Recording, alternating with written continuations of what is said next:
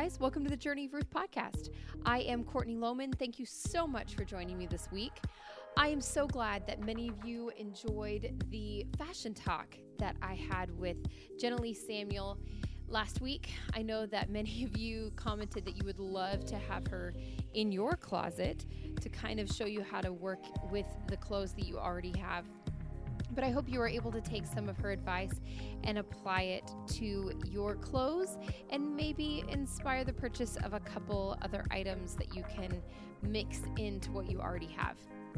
If you're enjoying the Journey of Ruth podcast every week, let me invite you to become a part of our inner circle. For only $5 a month, you can become a Journey of Ruth patron at patreon.com/Journey of Ruth. Our patrons have direct access to myself. They can offer podcast ideas, and I ask for their input on interview questions, as well as some other things to come later on this year. I would love for you to join our community at Patreon this week and let your voice be heard. Now I get to introduce you to my friend, Pastor Joe Oswald. Pastor Joe serves up at the First Baptist Church of Williams in Williams, Arizona. He has a real passion for ministering to children through athletics because that's where his heart is. He loves being a pastor and he loves sports. We also talk about a really heavy topic in today's culture, which is technology.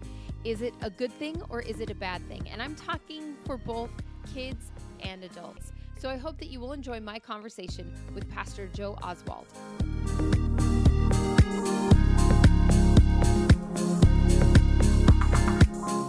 All right, well, ladies and gentlemen, I present to you Pastor Joe. Good morning. Good morning. This is Joe Oswald, and he is the pastor at First Baptist Church Williams. And we are connected because my dad used to be the pastor there when I was younger. Yay. Amen. Do you guys still love your parents? Oh, well, thank you. Are you still in the same office? Is it still the same pastor's office? Yeah. I think this has been the pastoral office for many years. The building's still here, and we've got some land. Before I got up here, it's called Dream Acres. So there's 10.5 acres north of the church building here. And so, but I know there's been a good legacy of pastors that have been in this church, which is kind of cool. So tell us a little bit about your family and your ministry and yourself. Okay. Well, I am married to the love of my life, Kelly Lynn Oswald. And we just celebrated 21 years of marriage. I have 4 children, grown kids. Mm-hmm. I have a daughter, Jacqueline, who is down in the south part of the valley. She is married and has 4 kids. She's a nurse, wow. Part-time. So she's a busy lady. And her husband, Luke. And then I have one son, James Oswald. He's down in the valley, too. He's a tech guy. And he has 2 children. So we have a total of 6 grandkids. So we're blessed that way. Have just a blessed family. I have family back in the Midwest, and I've been in ministry. Let's see. Okay, so I got saved the middle of my senior year. Is that okay if I go briefly into my testimony? Yeah. So I was raised in a religious home, but I knew about God, but didn't have a personal relationship with Him. And I had an amazing teacher who taught government senior year. Long story short, he led me to Jesus the middle of my senior year, December 7th. He remembered the date, therefore I have remembered it all these years. It was Pearl Harbor Day, December 7th, 1981. He asked me, Joe, where are you going to go when you die? And we had already had a relationship as teacher to student, so he didn't just come out of the blue and ask me that question. And I'd often thought of death and could never get anywhere with that. I was afraid of dying and then not knowing what the future held, a little fearful about that. That was a right question. And he led me to Jesus in his classroom. And then he didn't just leave me there. He discipled me. And then God called me to go to Liberty Baptist College. It's Liberty University now. We had a youth pastor that took us on a trip of some good Christian colleges. And during that time, I felt the call of God to become a preacher. Because prior to that, I thought maybe a sports broadcaster or a sports writer because I'm a sports nut. Okay. So that's the short version. I mean, that can take 10 to 15 minutes. You know how preachers can be long-winded. So I do. Your daddy and I, yeah. So that's my story, and I'm sticking to it. So I've been in ministry, I would say, probably close to 30 years on and off. I've steadily now since 2003. Okay. Pastoring and so forth. So I've done some youth work as well and coaching of kids. Mm-hmm. It's amazing. So how did you find yourself involved in ministry? Was that like something you'd always felt called to since you accepted Christ, or is it something that developed? Yeah, that's a great question. I was, like I said, saved the middle of my senior year, and just the people in our lives, our senior pastor, Dave Wilcox, still have contact with him to this day. He's in California now. Mentored, Gus Bass poured into us. My school teacher did. We had a group of young people, and God was moving there. And then going to Liberty and, just seeing what was going on there with chapels every day and hearing high quality, teachers and preachers, and just God stirred it in my heart. I even got the opportunity of sharing my testimony in front of some bigger crowds. God orchestrated that. That wasn't something that I sought out. And they had people in our church and even at school, they're saying, Joe, you ought to consider being a pastor. And so I kind of considered that, and, the rest is history there. So the passion, I love people. I love people of all ages. And I think God kind of stirred that in my heart, even as a child through my parents. My dad was involved with community work, and my mom had a real sensitive, still does to this day, a compassionate side. So, the Lord put all that together to make me who I am, and I'm still learning and growing, hopefully. Right. I guess it's a lifelong process, right? Yeah. Amen. Yeah. You were a PE teacher, correct? Yeah. Yes. I had the privilege of, and that's where God brought a tremendous amount of healing into my life. I got saved young, got married the first time very young. That's where I have my 2 grown kids and 6 grandkids. But that marriage failed after 12 years. And that was, I would take 95% of the blame there. And that was very difficult. And I just kind of thought that, I was going to be on the shelf forever there. And yet God allowed me to work with athletes in training for several years. And that's where true healing began. Working with children. I was the head of the homeschool department, and we had 700 to 800 kids in our program weekly, just classes all over, and did camps for kids. And I learned more. Even to this day, I still teach kids for free. We do the Red Zone program. So Jesus said, to his disciples in Matthew 18, if you want to be great and you want to enter into heaven, because they were arguing over who was the greatest. And he had a little child stand in their midst. And the Greek word for child there is probably someone 6 or younger. And he said, unless you become like little children, you'll never enter the kingdom. And whoever becomes like this little child will be great in my kingdom. So I continue to learn things. We do a kids message every Sunday. Okay. That's my favorite part of the service. I mean, asking them questions, they pray. I mean, if you would ask the congregation, they'd probably say that that's their favorite part even more than hearing me preach. I hate to admit that, but it's truth. Kids are such a blessing. I was taught growing up, by some of the adults, kids are to be seen and not heard. Mm-hmm. But God says kids are to be seen and heard. Yeah.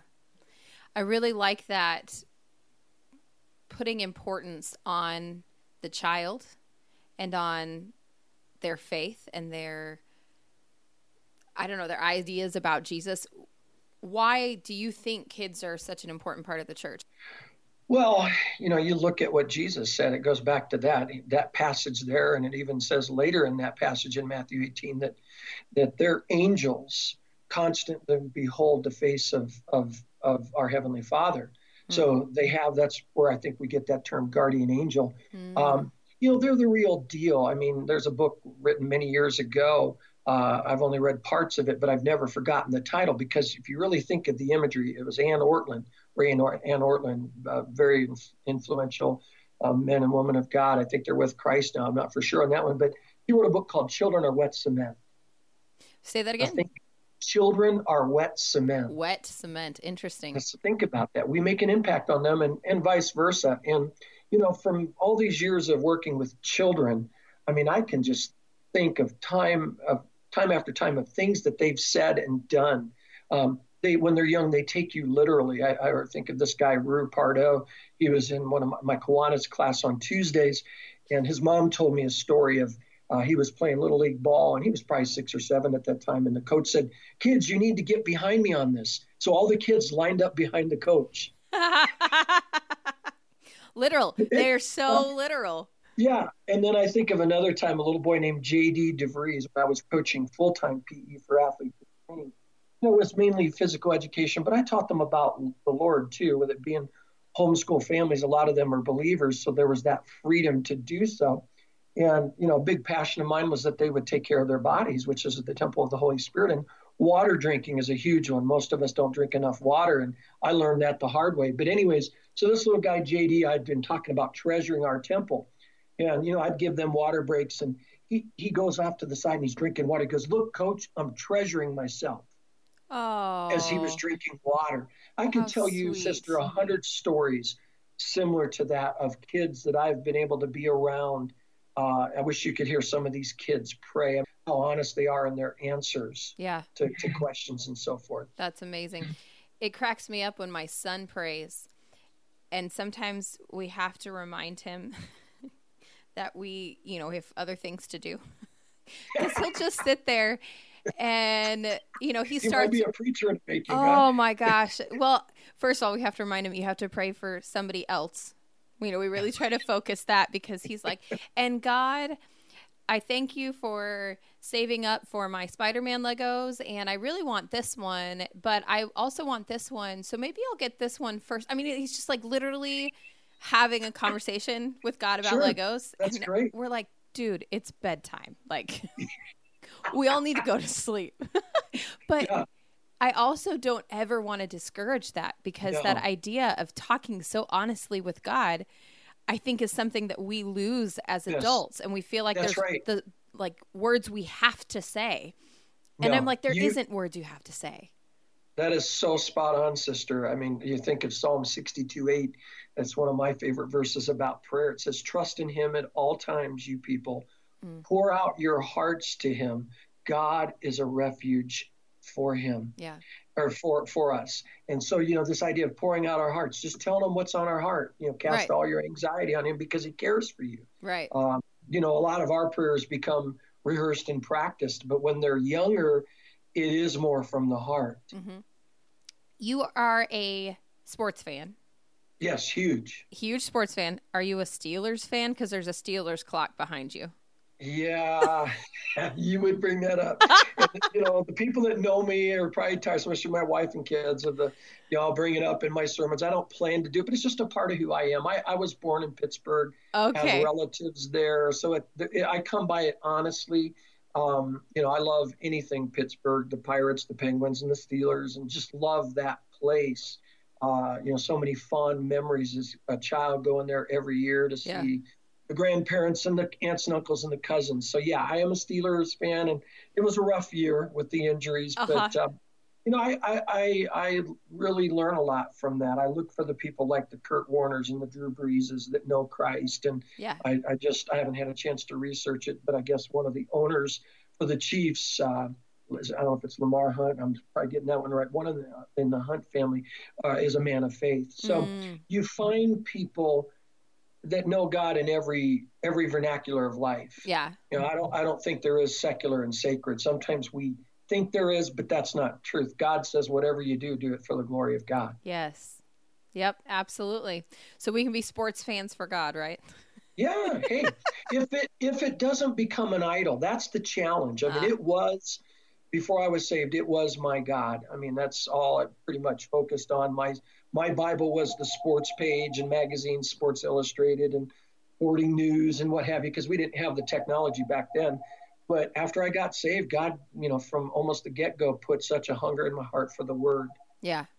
Okay, so you took the sports, or your love of sports, and now you do something called the Red Zone. Can you tell us what that is?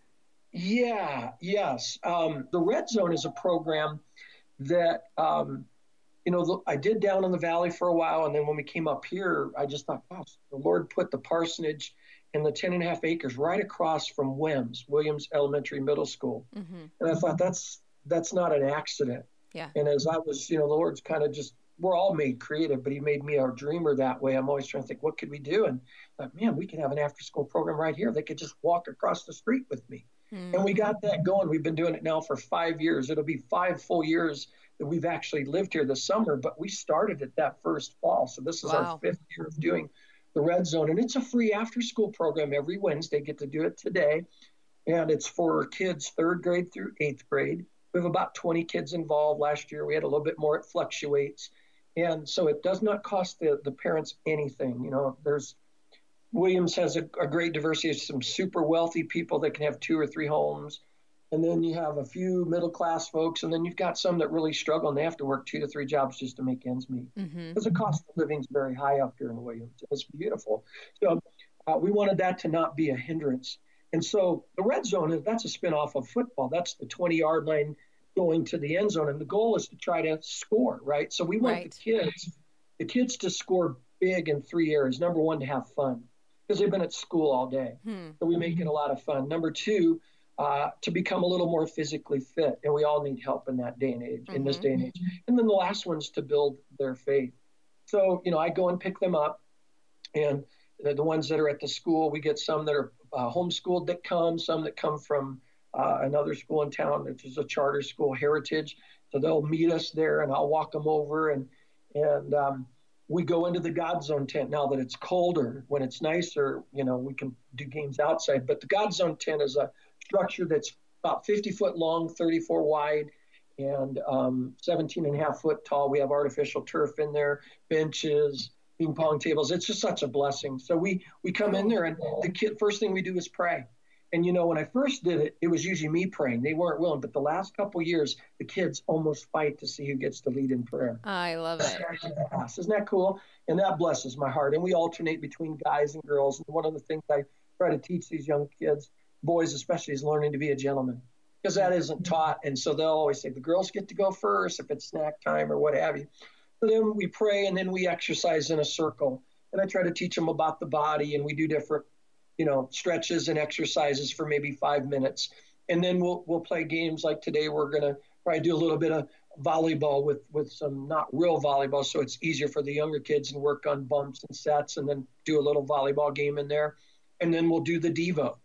And we're learning. So last year we learned all of Psalm 23 for the first semester, and then the 10 Commandments. This year, the first semester, we learned all of the Lord's Prayer, not only by memory, but what does it mean to pray, and what do those verses mean?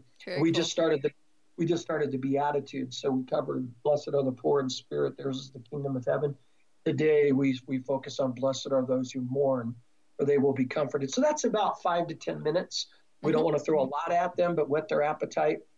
Then they get a snack, just something to hold them over before dinner without taking their appetite away. Yeah. And then we play another game. And it goes from, by the time I get them and bring them back to the God Zone tent, it's probably about 10 to 4, and it goes till 5 o'clock, and then their parents pick them up, and some of the kids walk home. Okay. So it's not real long, but they love to come. I remember one kid, he isn't coming this year, just family lives out farther away, but the first year he did, he goes, Coach, can we do Red Zone every day?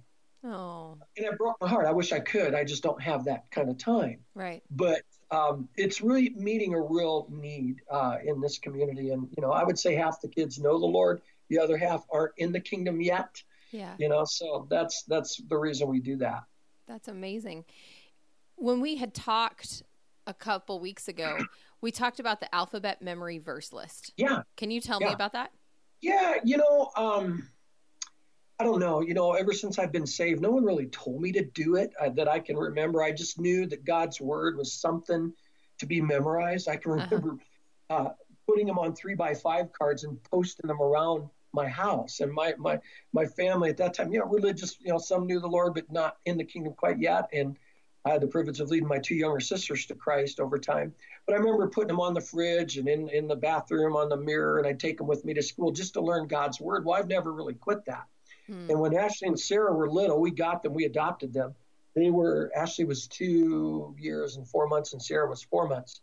And I would hide these alphabet memory verses. I came up with 2 lists of A to Z verses. So to give you a couple examples of the first list, A, all have sinned and fall short of the glory of God, Romans 3:23. B, this is a favorite, be still and know that I'm God. And that's Psalm 46:10. But we don't really focus so much on do they got the address down. We want them to learn the content. Right. And so we focus more on what is the A verse, and C verse is a big popular one. cast all your anxiety on him because he cares for you. Yeah. You go to the end of that list, zeal for your house consumes me.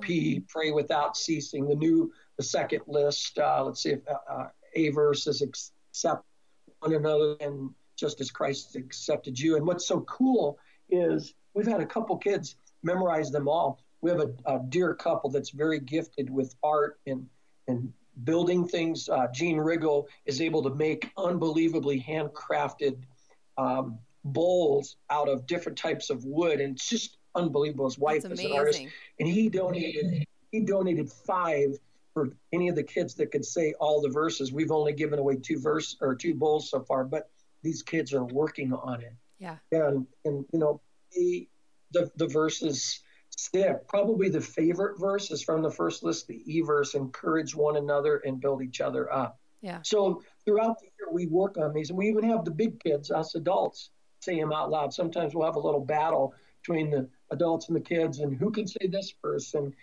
I just believe, like it says in Psalm 119, your word I have hid in my heart that I might not sin against thee. And that's why Awana is so powerful, is when you hide God's word in your heart, it may not always hit us, but the Holy Spirit can pull it out when we need the truth most. Mm-hmm.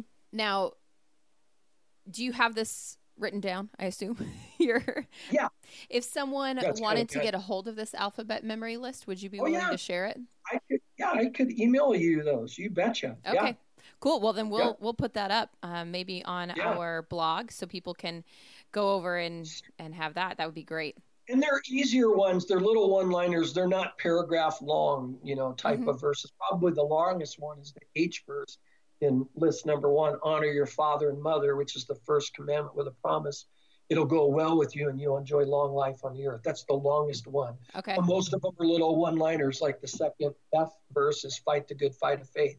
Yeah. So they're doable verses. And it was totally a God thing, because God kind of, guided my memory with verses that would come to my mind. And it kind of covers salvation and everyday living. So it's not just all focused in one topic. It will really help us be grounded Christians if we remember them and apply them. Yeah. Well, and one of the things that I love in being a mom of young kids that are memorizing scripture, our boys do attend an Awana program here in town. And so there's a lot of scripture memory that goes along with that. Amen. Well, I'm memorizing scripture because, of course, I'm doing it with them at 5 and 2. They can't read. Well, my 5-year-old's getting really good, but we do a lot with them. And so it's not just affecting them, but it's also affecting me. And the other thing that I love about them memorizing it is in times of discipline, I can remind them sometimes of those verses, and it all of a sudden gives purpose. Do you remember that verse that we memorized about honoring? What did that verse say? Honor your mother and father. Okay, so is what you're doing honoring your mother and father right now? And then that allows them to think through what they've done instead of me just saying, you need to listen to me. Yeah, that's right. No, that's how we're to do it. The words to affect our lives. I mean, my daughter, Ashley, I mean, they could take the bus. Sarah could walk to school, and she does when the weather's nicer, but they're growing up now so quickly. And the church is 5 minutes from the house, not even. So I come in here at 5 and study for about 2.5 hours, almost. And I get to the house at 7:30, and we have a quick Devo. So Monday I do the devotion. Kelly does it the next day. Then the next day's Ashley, and then Sierra. And then Friday's our family day, because they have a 4-day school week up here. And, they've learned these verses, and, the teen years are tougher. I'm trying to navigate that. And, Ashley will act like she's not real interested. And I drop her off after I drop Sierra off. And today I said, hey, do you remember 2 Timothy 1:7? And, she didn't remember the address as well, but I got it started. I said, God hasn't given us. And I stopped and I said, I'm not dropping you off until you say the rest of it. And she says, a spirit of fear, but a power, love, and a sound mind. And I said, Ashley, that's truth.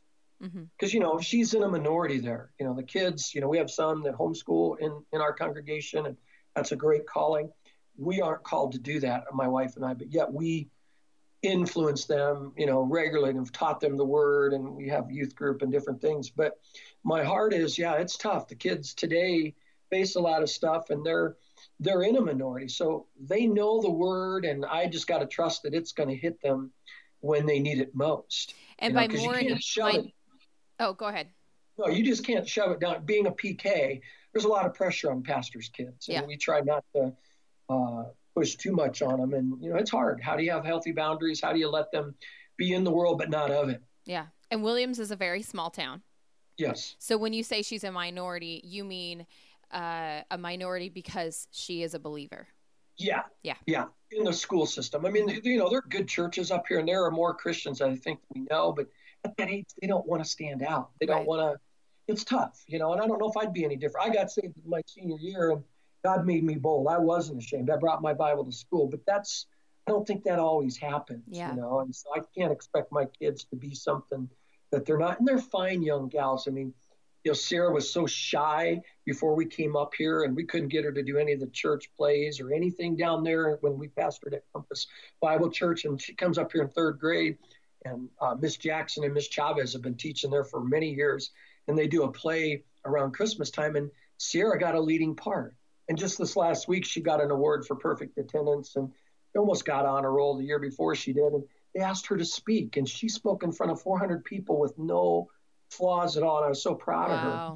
Now, Ashley, her strength, she is incredibly helpful, and kind. I mean, it's in her DNA. God made her that way. That's one of her spiritual gifts. So I've got to kind of remember who they are and try to let them be who God made them to be, not who I think. Yeah. Is there one really strong lesson in being a father and working with kids that you've learned that maybe you want to share with those that maybe haven't worked with kids? Wow. Well, I would put a challenge out, because if you would probably talk to all the churches, I know you go to a huge church, Palmcroft, I just think is one of the most amazing churches around. And in our church, we might, between the two services, have 175 people on a good Sunday, between the two services. But, we always need help. I think bigger churches need help. I know some really large churches can't pull off VBS because they need, tons of workers to reach that many kids. Yeah. So, if you really would like your life to change, volunteer working with children, whether it's as a teacher's aide at VBS, helping a program like at the Red Zone, you'll be forever changed just being around them. My wife's the librarian at the school. That wasn't on her radar. She has a degree in communications. She was one of Weight Watchers' best leaders for many years. And then she came up here and she felt that God was closing that chapter in her life. And she, 3 years ago, became a teacher's aide, and then that opened up to her being the librarian. And she gets to influence pre-K through 8th graders and have encouragement and influence with teachers too. And she loves her job, and it's part-time. So I just think children need adults in their lives that can encourage them more than ever because of the breakdown of the family, because of just the negativity that is in society with bullying and access to so much stuff on the internet and so forth, that they need that.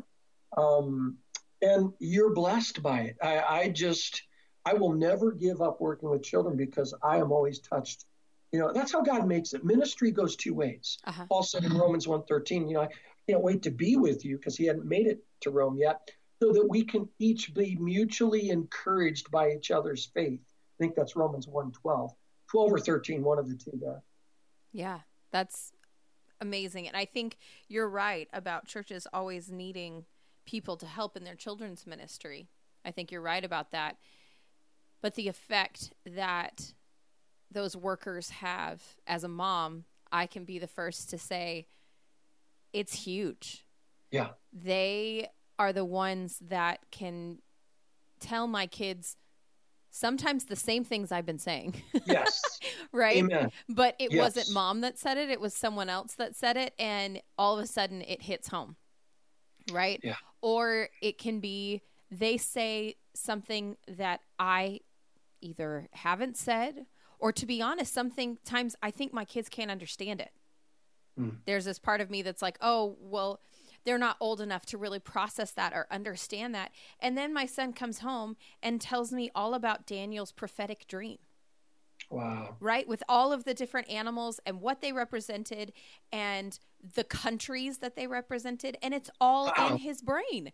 And my thought is, who thought that a room full of kindergartners could understand and process Daniel's prophetic dream? Not me, right? Yeah. But someone made it fun. Someone made it applicable.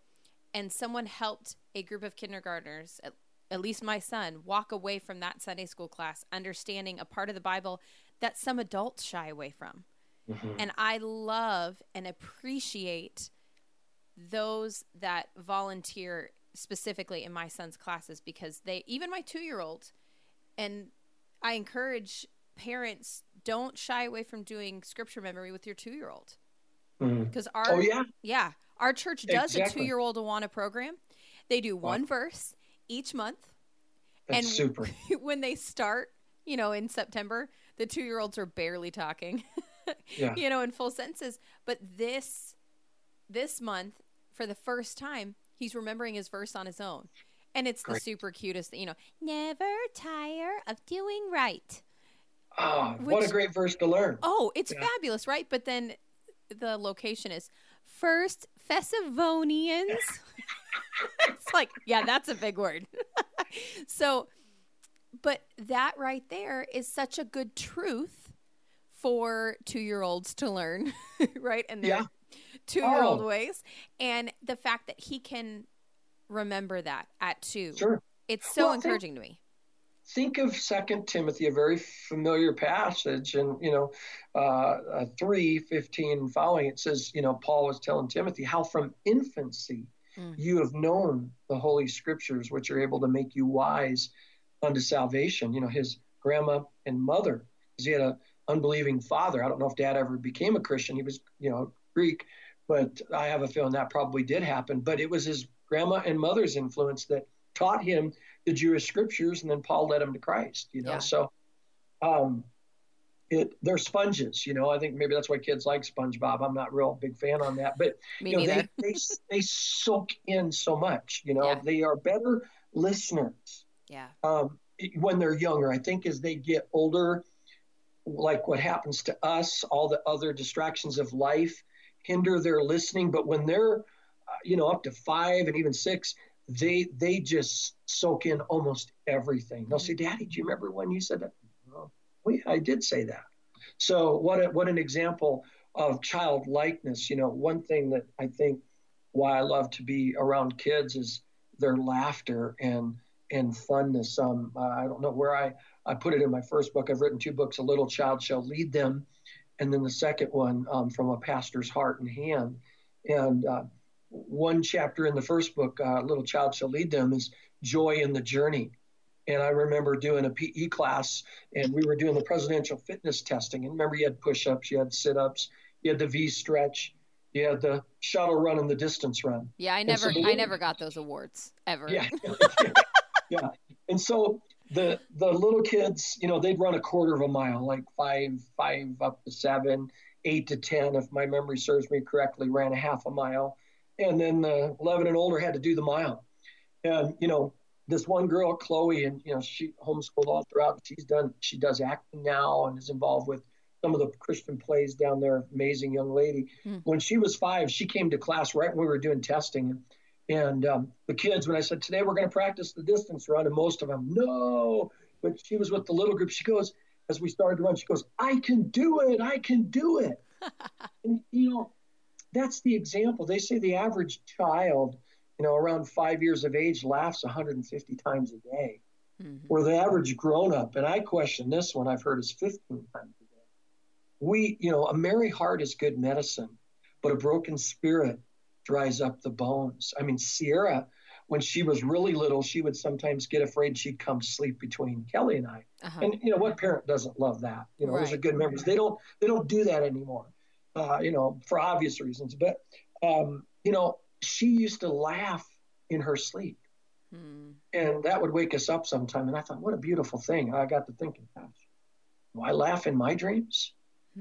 do I cry and pout and then get angry? I don't know. Right? Yeah. Scary dreams, stress dreams. Yeah, so many things. I don't know how many times I wake up laughing, though. Yeah. That's true. So you have written those 2 books. Yeah. A Little Child Shall Lead Them. And there's some others. I was just looking on the internet. It's great to write one, but it's so hard to promote your own books. I've probably given more books away than I've sold. It's all right, but maybe one day they'll take off. But they've really blessed a lot of folks. The first one was written, I had it printed on its own, and then it was published by Publish America, which I think is now called America's Star Books. But if you went on Amazon or Google and said A Little Child Shall Lead Them by Joe Oswald, it would come up. And it's 6 childlike traits that I believe we're supposed to have. The first one, trust and obey, joy in the journey, attitude of gratitude, tell it like it is, stop, look, and listen, and there's no place like home, which is about heaven. And it's filled with scriptures. It's not a big read. There's maybe 80-something pages is all, but stories and quotes by kids. And, I need to go. I actually challenged a brother, loaned it to him because he's been just struggling with some things. And, I think it's going to help him. Yeah. And then the other one that I wrote in 2015 was a compilation of emails that I would send out to the body of Christ there and abroad. And I had some missionaries over in Africa say, Jay, you got to put this into book form. And I did that. And so it's from a pastor's heart and hand, because it's just thoughts that, as I go through life.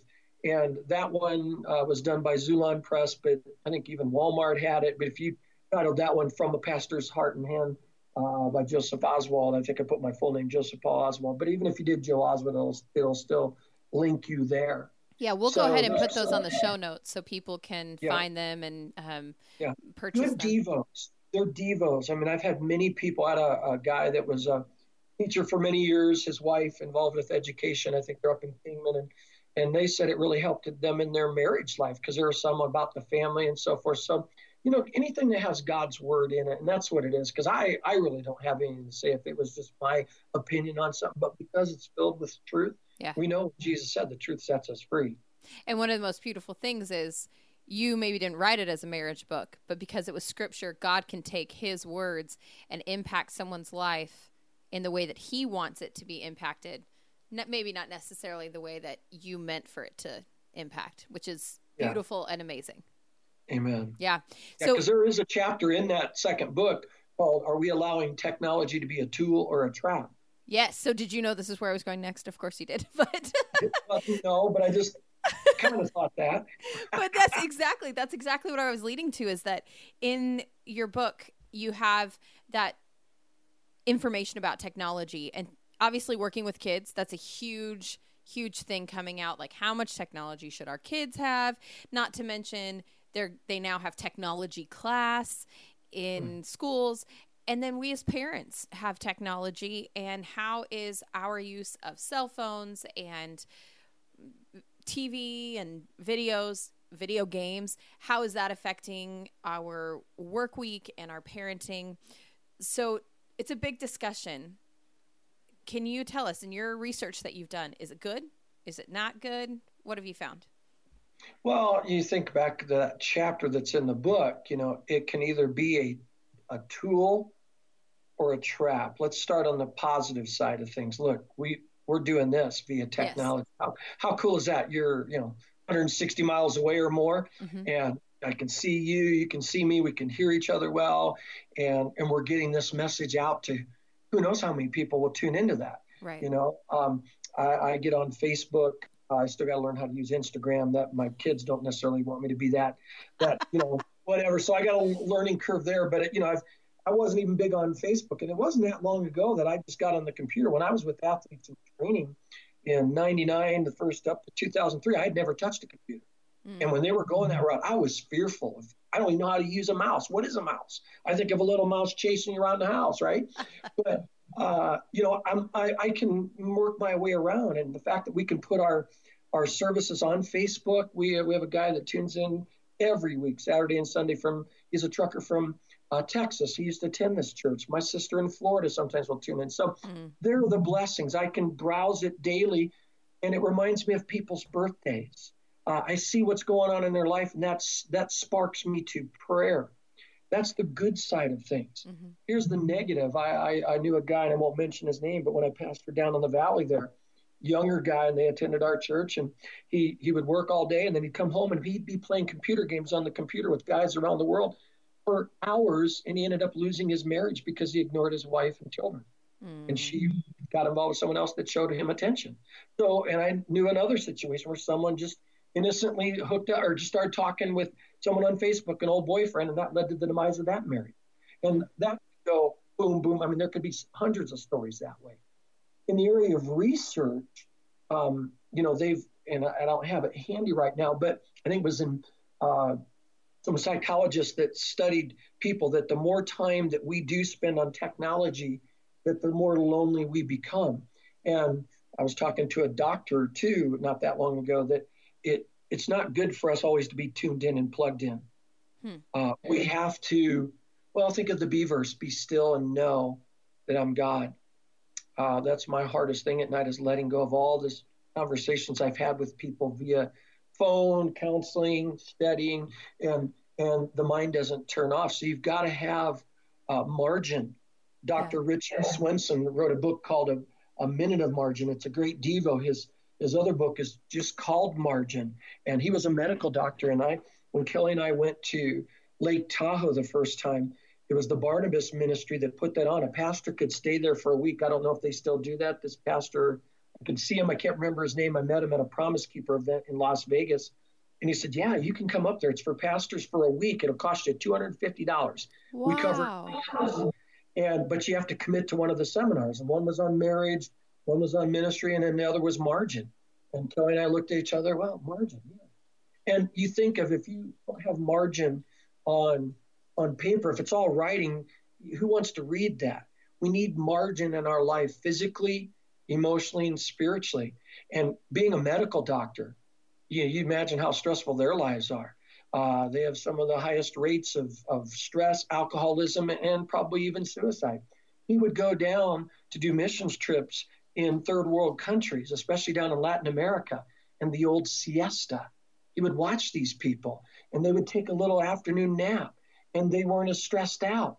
They made time to talk. And here you and I, we're under the gun. We're always looking at the clock, trying to see how many things that we can do, to get done in a day. And is that real life? If Jesus took a nap in the middle of the day, they had to wake him up in the middle of the storm, then it's okay to nap.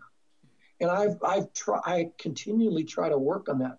Prior to going through that study and reading more, I just always worked 6 days a week. I mean, you could in ministry, you could work 7 days easy. But after many years of doing that, my wife challenged me, and others did too. Why don't you try to do it in 5?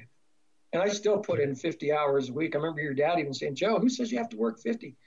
Try to get into the 40s. And I still have not been able to do that because there's just so much to do. But I work a lot less, and I feel like I'm a little healthier. My wife will often say, Joe, I'm not going to get on that squirrel cage with you. And she was a massage therapist. That did wonders. The first time she gave me a massage after we were married, I cried because it was a great stress reliever. I didn't know that was going to happen.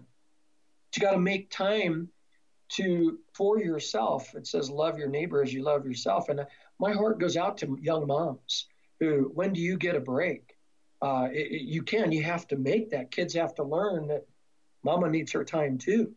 And daddies need to step up and give mom a break, or you drop your kids off and someone that you trust that can watch your kids. Yeah. It is definitely this American construct that we just drive, go, go, go. Right? I lived in France for a little while, and they take 2 hours for lunch. Isn't that great? Yeah, Kelly got to go. My wife got to tour over, and she said that was the thing that stood out to her. Yeah. And so providing that space, in fact, our episode that is 2 episodes before yours was about taking that time to listen to yourself, to listen to your body. Now, we were talking specifically about yoga, right? But even more than yoga, taking that moment to sit quietly and process your emotions, let your body relax. And I almost feel like then we can be more receptive to where God is wanting to speak to us, because we're not, sometimes when we're going, God's one voice in 1,000 others in our head. And if we can calm our minds and our bodies and the stress that's going on, then now we have the opportunity to hear, okay, that voice is stress, that voice is worry, that voice is anger. And you can say, and that voice right there is God, the one saying to you, you are valuable, you are precious, you are doing a wonderful job, right? Instead of someone saying, you're not doing a great job, you can never do a good job. We know that that voice is not from God. Yeah. Well, let me give you an example that just happened last week. I mean, if we don't ever, if we're always tuned in, we're going to be tuned out to others and not have that quality time. I mean, in that chapter, Are We Allowing Technology to Be a Tool or Trap? It's Professor Kenneth Gergen of Swarthmore College. I've never heard of it. Wow. He calls it absent presence. You're out there, there's a family out to eat. Dad's watching the big screen TV. Mom is texting or talking on the phone to a friend. The kids are playing video games. They're together, but they're not really connecting. Yeah. And so that's why we don't allow technology at the table, and it's so easy to do that. We have a rule: the girls have to turn it off at 8 at night, and then that we have time together. And a lot of times we'll take a break from that and play some cards. We have to be intentional. I have to be better at not checking emails on my day off, because then I go into the work mode. Thursday is my Sabbath, because that's really the only day where it's just me and the Lord. And I just I like to hike, do some projects around the house, and I tune out from people because, I love my family, but sometimes as a pastor, you need a break from people because you're always with them. And then Friday is our family day. It is the only day that we have as the Oswalds to where we're not with others. And that gets attacked all the time. I can imagine. So we have to be very intentional. We're not that important. If I'm meeting with someone and I get a call, unless I see it's my wife, then I might ask, because she usually won't call unless it's something very, very important. Then I'll ask permission. Can I get this phone call? Other than that, or my children, because normally they're not going to call you while they're at school. There's something up. My utmost attention is focused on that person I'm meeting with. Yeah. That's hard to have your focus on the person that you're with when there's so many other things going on. My husband and I have talked about the idea of having intentional time with each other, especially as parents. It can always be, well, we need to get the kids this and we need to do the kids this. And then you get to the end of the night and you're exhausted. Yeah. And you haven't had that time together. Yes. And so technology can obviously, it can keep us connected with people that are far away. Like you said, that's the good part of it. I mean, my parents live in North Carolina, so without technology, yes, it would be hard to keep track of them and keep track of them. Like I need to keep track of my parents. Maybe that was a Freudian slip, but but also for them to have a relationship with their grandsons. Yeah. I mean, they live so far away, and yet my grandsons know their Mina and Pops because of technology. But you're right. It can drive us into a point of feeling so lonely. So what can we as the church do to kind of help in that loneliness that's created through technology? Well, I think you talk about it. It should come out in our Bible studies and our sermons. What are the good things about technology? We've talked about some of that. Encourage that to a group text, when I have a meeting, I did that. I have a meeting here at 10:30 and, there'll be 4 of us, and talked to the one guy yesterday, but the other 2, I just text them, say, hey, we're on for tomorrow. Can you make it? And they just text me back. That saved me some time.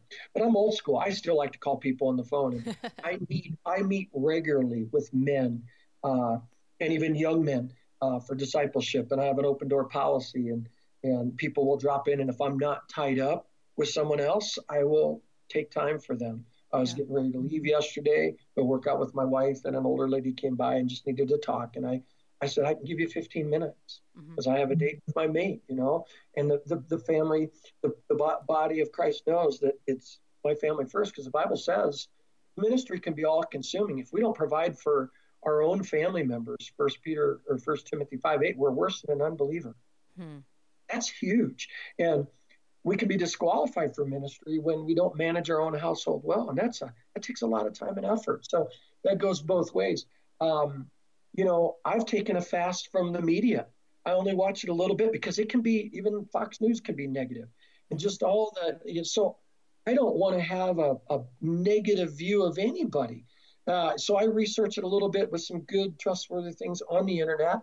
But I know what's going on, but I'm not all consuming. I've seen so many Christians get in fights over politics.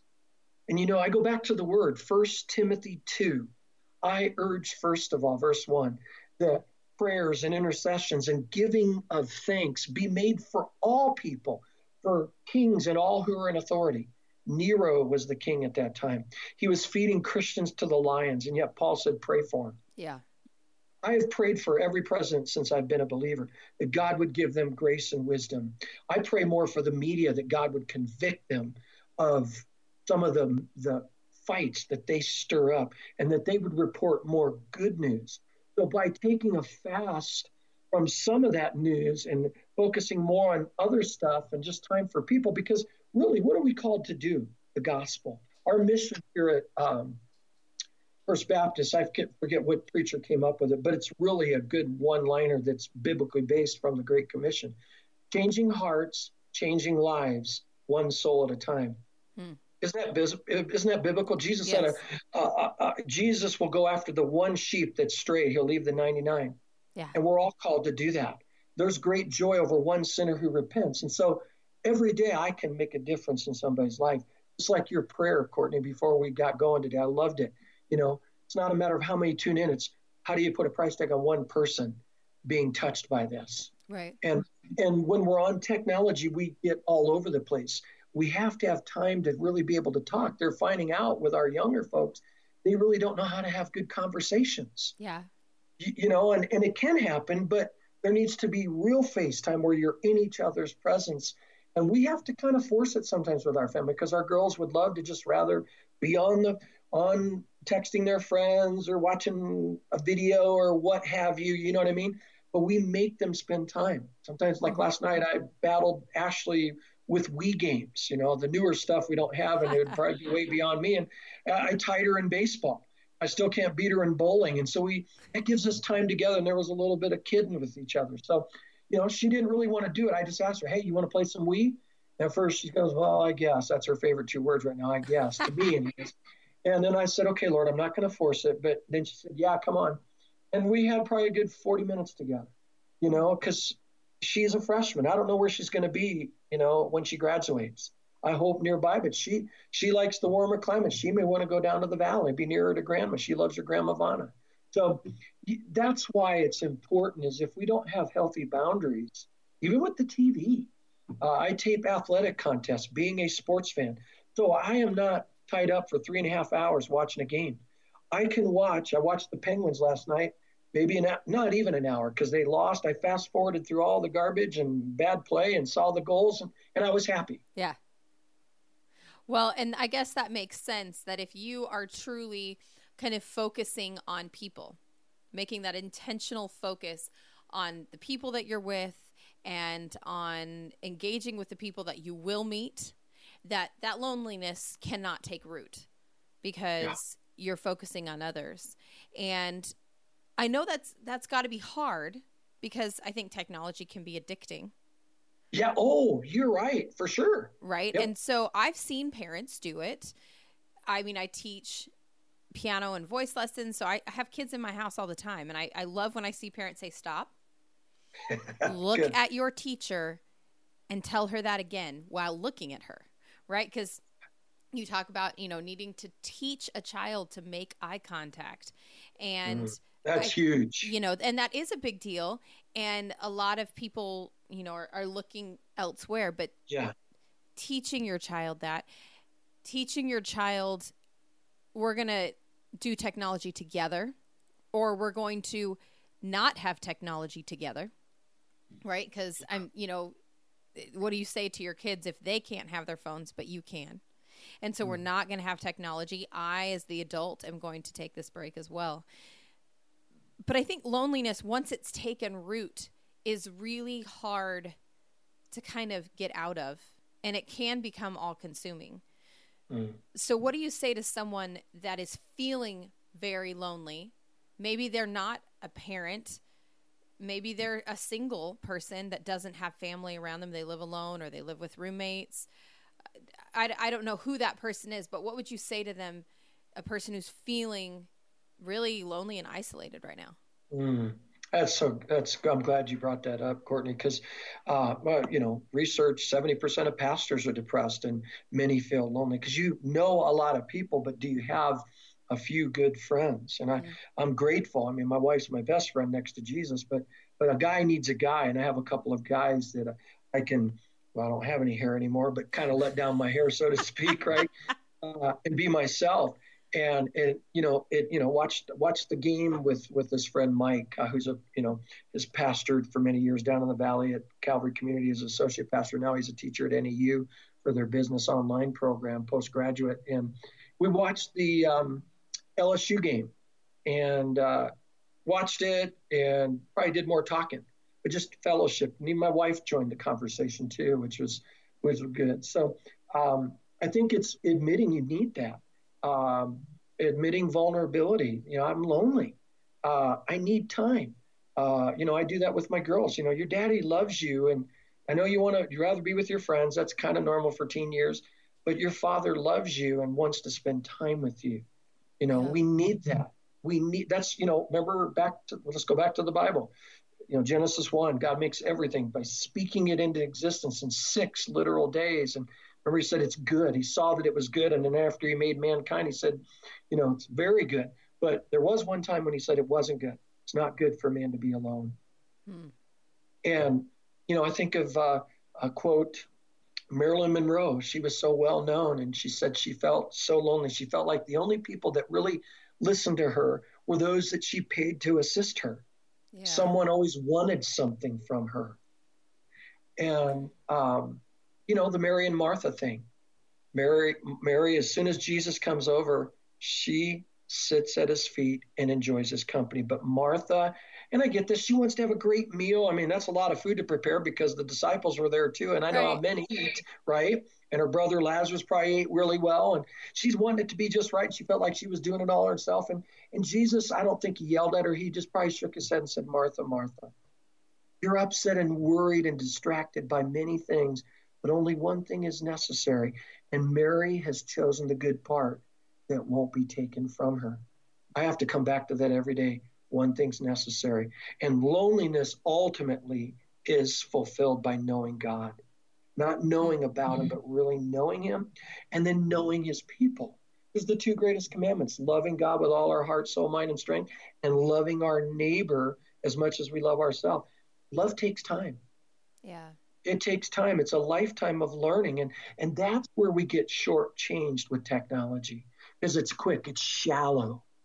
Yeah. Like, you could have 1,000 Facebook friends, but how many do you really know? I don't have time. I can only spend time with a certain amount of people. So I want to spend time with people that I can really impact, but then be blessed by too. Because an unhealthy relationship where it's all one-sided. God, we alluded to it earlier in our conversation, iron sharpening iron, and each of us being mutually encouraged by our faith. You're encouraging me, sister in Christ, not just because I know your parents and love them, but just your passion for wanting to make a difference. And I can see that very clearly just in our conversations we've had today and even before that. So that's a good thing. Yeah. We need to make time, otherwise if it's got to be done in 5 to 10 minutes, well, we get what 5 to 10 minutes gets us. Yeah. When we are maybe feeling lonely and we don't know, maybe we're in a new city and maybe we're in a new job, and that, I feel like making those connections as an adult is even harder than when you're younger. Because when you're younger, you're in school and even in college, you're meeting new people all the time. Everyone's open to hanging out because they've got nothing but time on their hands, right? But if you talk to them, they have no time. But as a mom, I'm like, oh, you have all the time in the world. You just, anyway. But in those younger years, you're making so many connections. But as an adult, if you move to a new city and you start a new job and those people that you're working with are maybe you're not clicking with any of them, where else do you suggest that we make these connections, and how do we make those connections? I think one of the things I love about living up here in Williams, it is a smaller town, even though we get people from all over the world visiting for the Grand Canyon and, the Polar Express and different things. I forget what the population goes up to. Throughout the year, we get close to 500,000 visitors that come through this little town. Yeah. But people take time. They're not in a rush, and there's restaurants everywhere. So I just meeting at Brewed Awakenings for coffee, meeting for breakfast or lunch, being intentional to do that. I ran into some ladies that are retired now at El Corral, and anytime I've been there, they're usually there. If it's around lunchtime, these ladies connect. Yeah. And that's a good thing.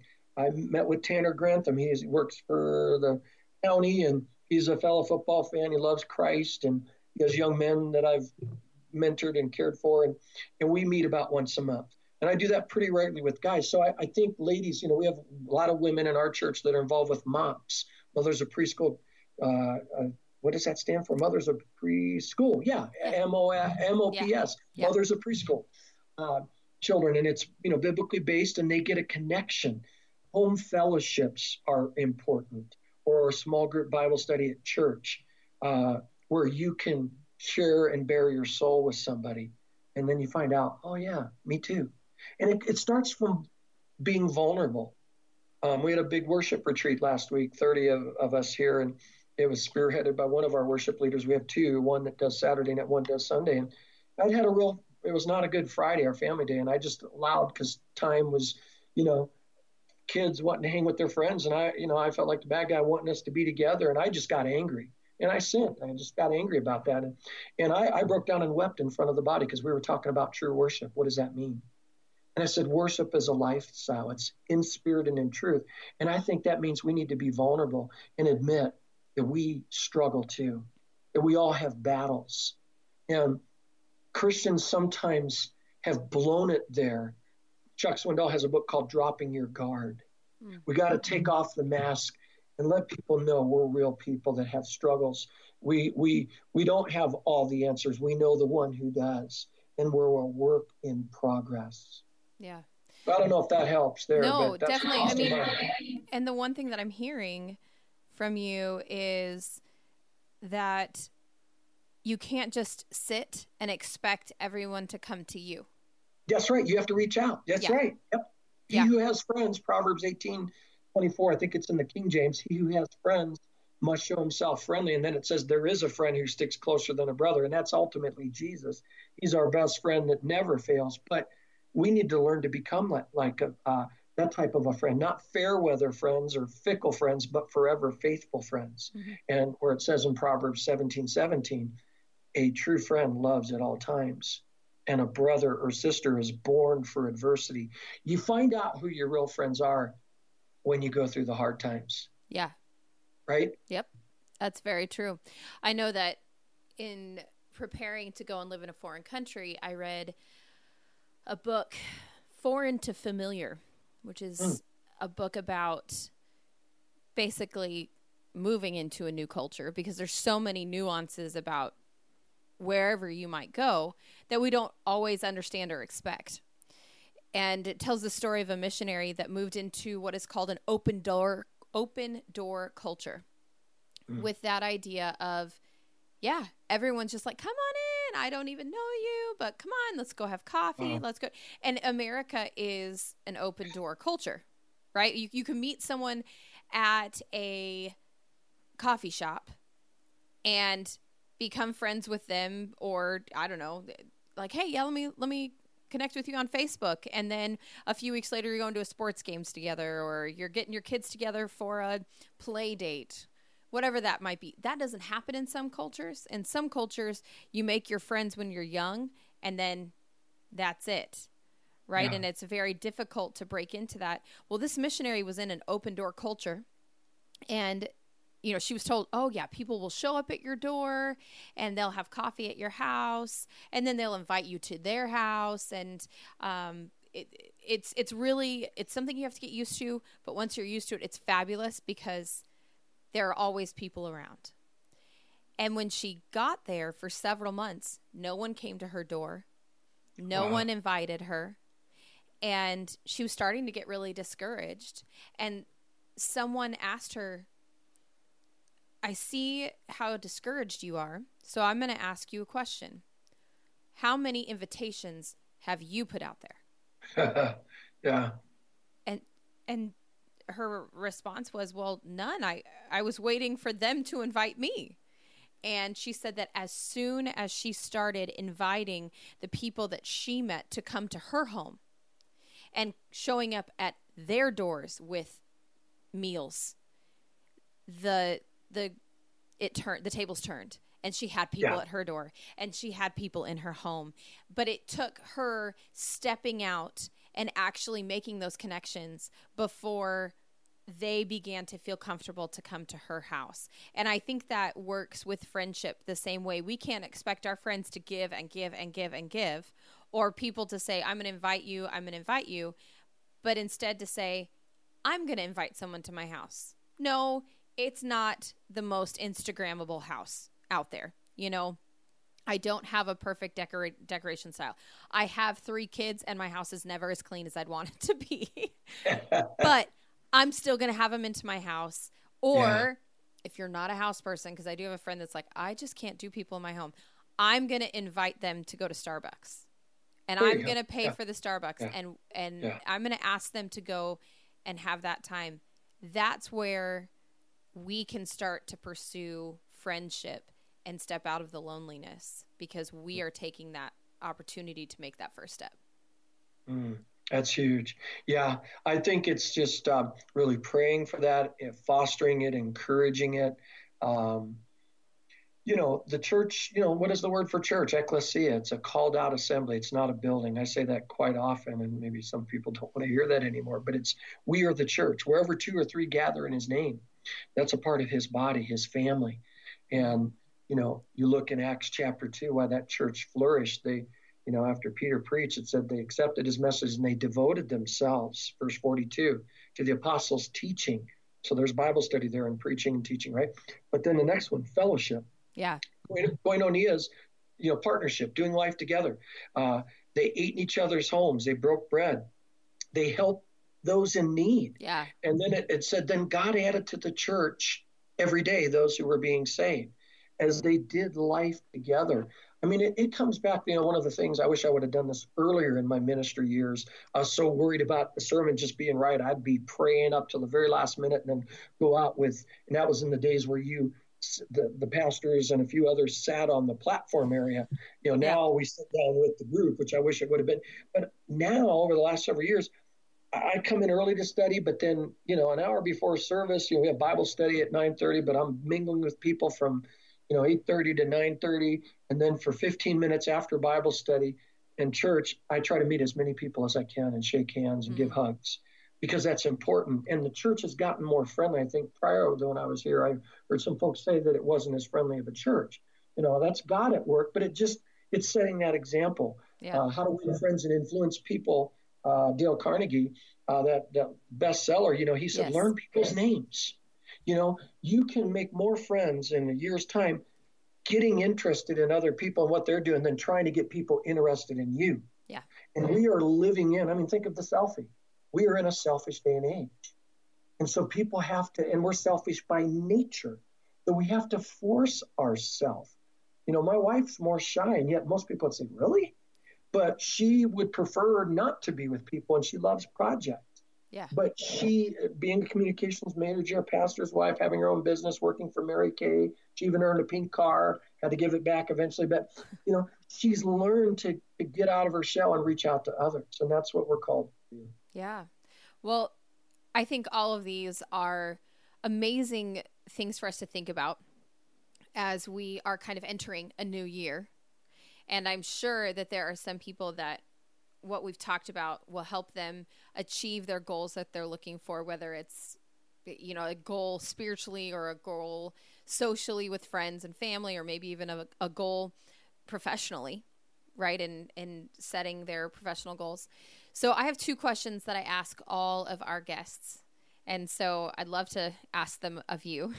Sure. The first one is, based on what we've talked about today, what is one thing that you would just leave with our guests to encourage them?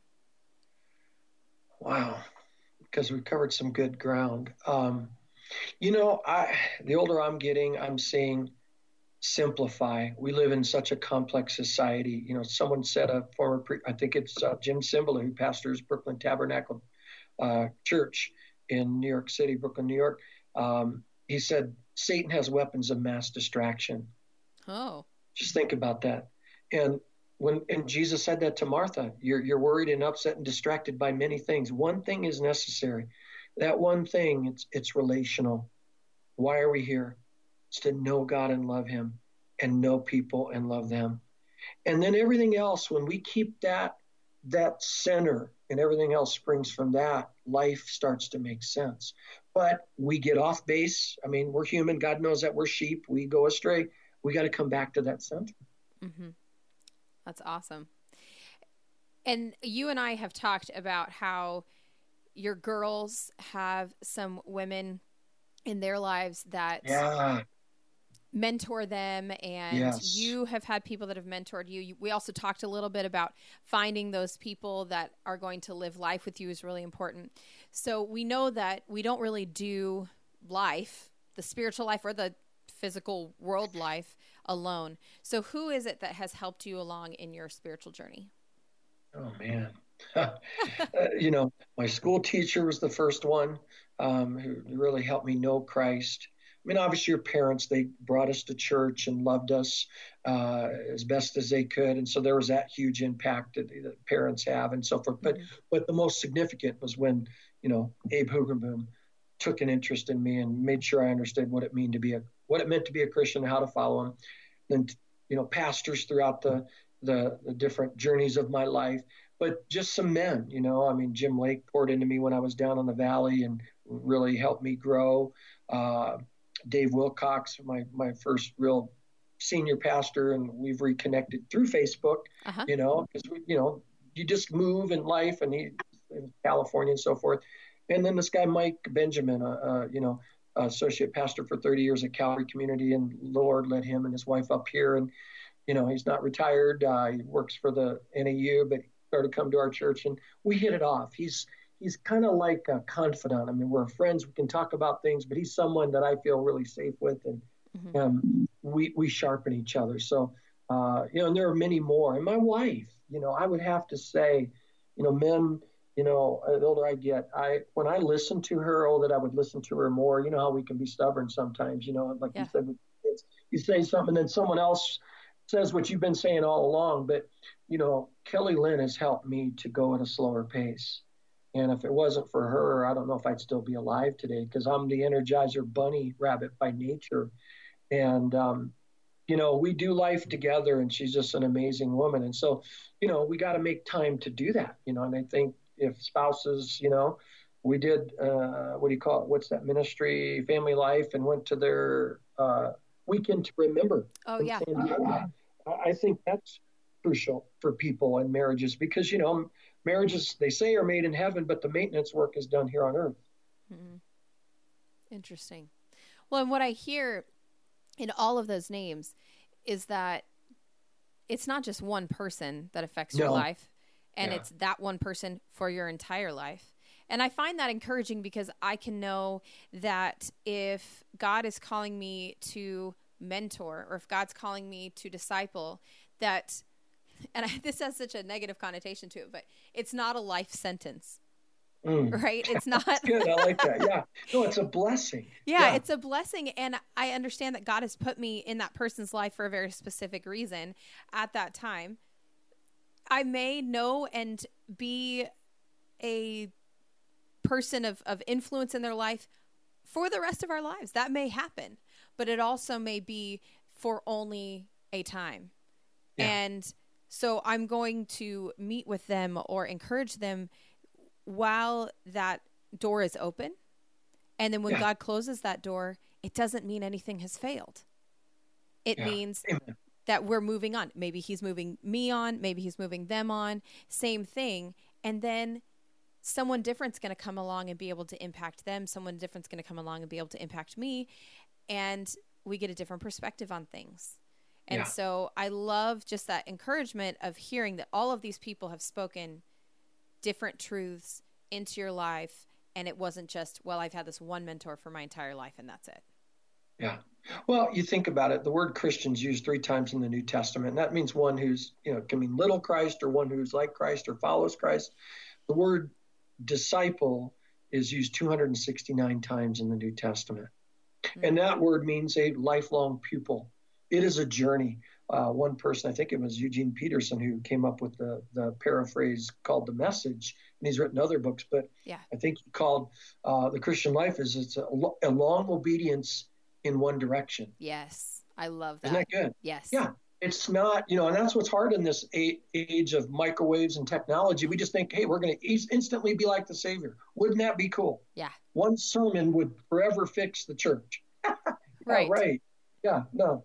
It's every day, and it's getting back up. A righteous person falls 7 times, but they get back up again. Yeah. Well, thank you so much for all of this wisdom that you've shared with us today. It's been fun, Courtney, and I pray that all those that will tune into this will be greatly blessed by it. God bless you, dear sister. Thank you so much. All right.